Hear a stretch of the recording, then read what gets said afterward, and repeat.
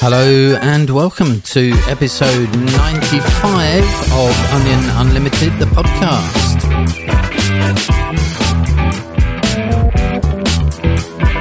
I'm your host, Daniel Torridon.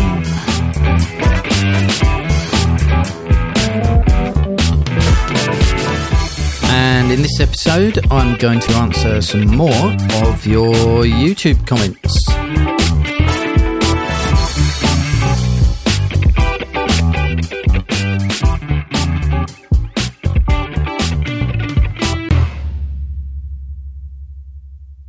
My most recent episode 94, was entitled Should We Forgive Jehovah's Witnesses? And this was quite an enlightening episode for myself, actually. I am literally just at the point in my healing and rebuilding where I feel that forgiveness is appropriate. I wasn't 100% sure about what reaction I would get to the suggestion that we should forgive Jehovah's Witnesses as individuals and, of course, as an organisation, as a cult, which is, frankly, abusive. But I've had a couple of nice comments come in. Ina Pickle is the first one. Ina Pickle says, it's taken me 3 years to forgive my daughter for shunning me. Since I woke up from the cult, she's still shunning me, but I've healed. Thank you, Daniel. Thank you, Ina, for sharing your story. I can imagine how difficult and painful this must have been for you, but also so courageous. I'm very glad to hear you're healing and proud of what you're doing there. My therapist actually told me that healing is not linear. Sometimes there will be setbacks or you'll feel like you're going around in circles, sometimes visiting past trauma. But when you consider where you were and where you are now, that's when you see the progress that you've made in terms of healing and rebuilding after trauma. Healing really does take time. And at first, you think you'll never heal from the pain of being shunned and losing your family, especially your children. I know this, but time does help lessen the acute pain, at least. Marianne Lockwood says, great insight and advice, Daniel. Thank you, Marianne, for listening again. Commenting on episode 93, A Trip Down Memory Lane, Life as a Young JW, Linda Idler says she hopes I will love Jehovah and his son. Love is the way. Thank you, Linda, for listening and for your comment. Although I believe in an absolute reality, a creative source, if you will, I must confess I no longer believe in Jehovah. Certainly not the Jehovah that Jehovah's Witnesses worship. I agree that love is the way, but I have to say, I don't think Jehovah is the personification of love that the witnesses make him out to be. Quite the opposite, actually. The Old Testament presents Jehovah as quite a jealous guy, angry, retaliatory, genocidal, and generally not the kind of person I feel I could worship. I do, however, respect Jesus. I think he was a very enlightened spiritual person, and I believe he was trying to free people of his time from what was essentially a cruel, bloodthirsty Yahweh cult. I believe Jesus' golden rule is totally the way to go. Actually, the golden rule is present in most religions, and some, for example, Buddhism, even predate Jesus. Stupendous, 2 days ago, commenting on episode 92, Q Jumpers and First Time Memorial Partakers, said a JW in my previous congregation started partaking. One of the elders shook his hand after the memorial and said it was good to have an anointed brother among them. Afterward, the elders and CO pressured him to become an elder. Can you believe it? And now he's physically in, mentally out, since I shared my discoveries with him. Now he prays to Bruce Almighty instead of Jehovah and finds his prayers are answered even more. Yes, quite remarkable. Like I said in my podcast, some anointed are accepted, even admired, and that seems to be the case here. Dare I say, some are even idolized by the congregation, while others are doubted, even persecuted for their beliefs as an anointed Christian. That was certainly the case for me, I'm afraid to say. But I'm pleased to hear that this person is now a PMO. I wonder what's preventing him from leaving the cult entirely. Perhaps one day he will. And praying to Bruce Almighty, that's brilliant. I no longer pray to God myself, but I do sometimes find myself praying, if you can call it that, to the universe or perhaps even my higher self.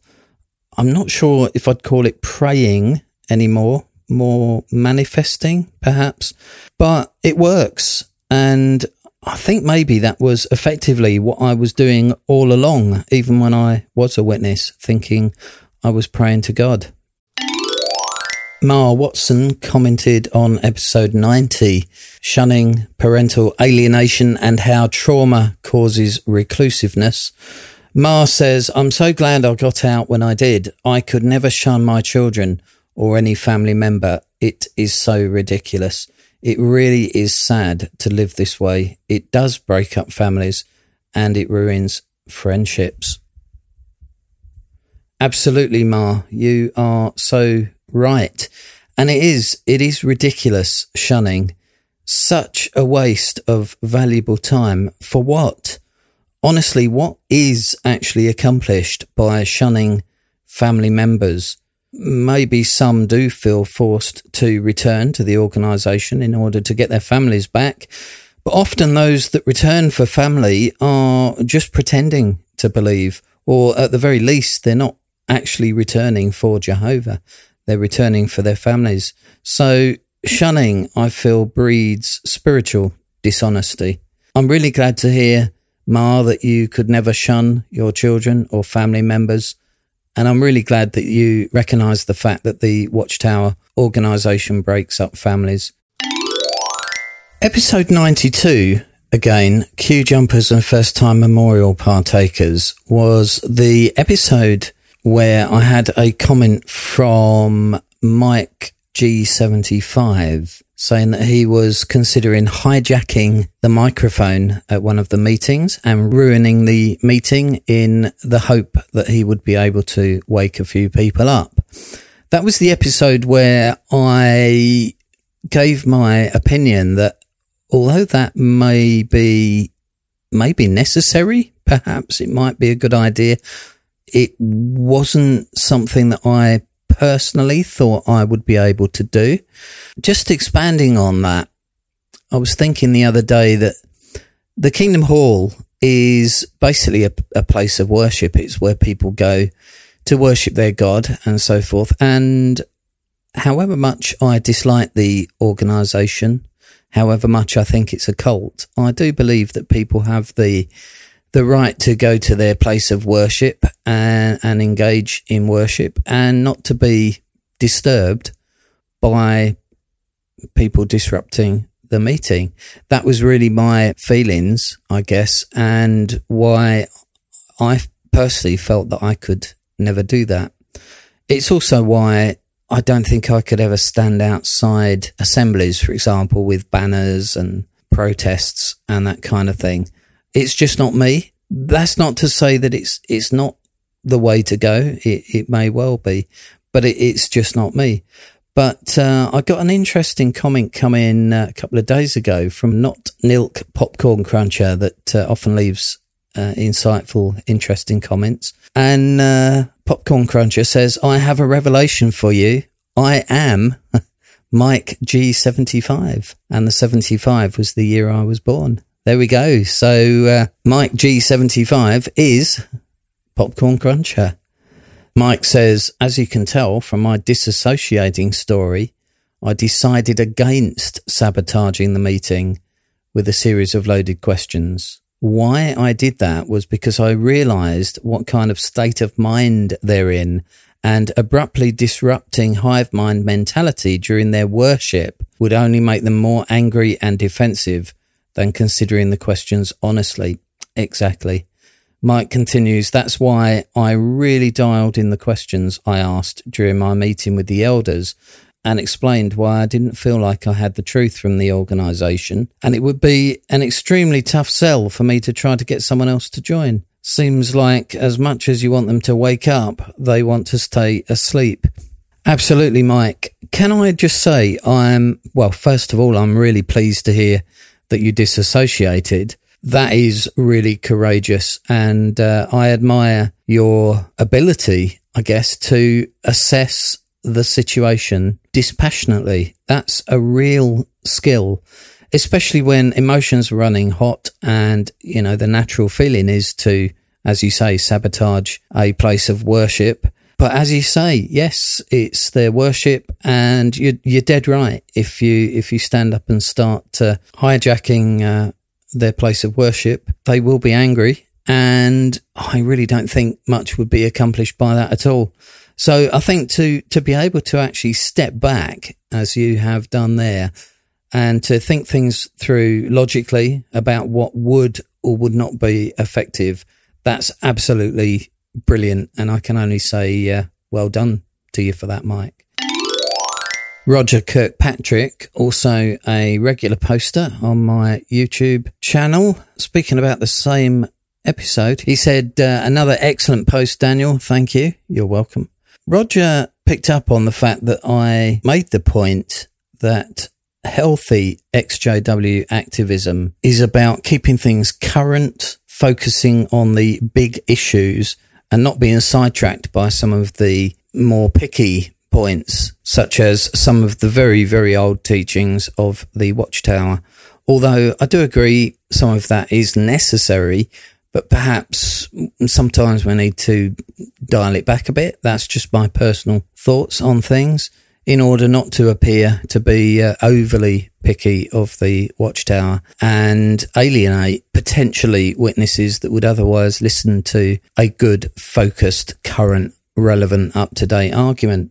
Roger very kindly came on and said that he wholeheartedly agreed with my podcast and my thoughts on that, which is nice of Roger to do that. Thank you, Roger, because I understand that sometimes the opinions that I share are not necessarily going to be popular with everyone, especially when it seems that I'm possibly giving the Watchtower Society a bit of a free pass. I'm not actually doing that. I really am not doing that. I must just state again that I absolutely cannot stand the Watchtower Society. I think it's an absolutely god-awful organisation that I really would love to see the organisation end, the governing body go to prison, maybe, and people wake up en masse from that organisation. But I also think there's certain ways of going about doing that, and I don't think a constant stream of negative critical comments about what the religion believes is the way to go. I think we need to, like I said in my podcast, focus in on the really, really relevant points, which are the current doctrinal errors, the fraudulent claims of the governing body that they are the faithful and discreet slave, and some of the policies such as the mandated shunning of family members, the mandated forced compliance of refusal of blood transfusions, and of course the massive problem that they have with paedophilia within the organisation.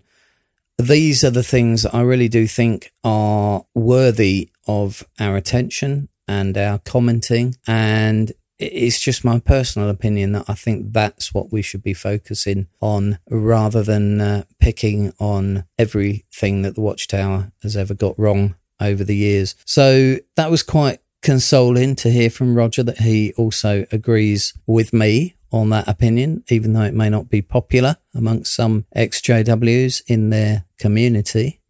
Roger also said, I applaud your conclusion that each of us is a spiritual being, an aspect of Source or God having a temporary human experience, a position which harmonizes with the biblical narrative presented at John 10:31-36, where Jesus refers to Psalm 82 verse 6, which says, I myself have said, you are gods, and all of you are sons of the Most High. Please keep up the good work, Daniel. That's all for this time. Thank you for joining me again. If you haven't done already, please like and subscribe to the channel and join me again soon. Bye for now.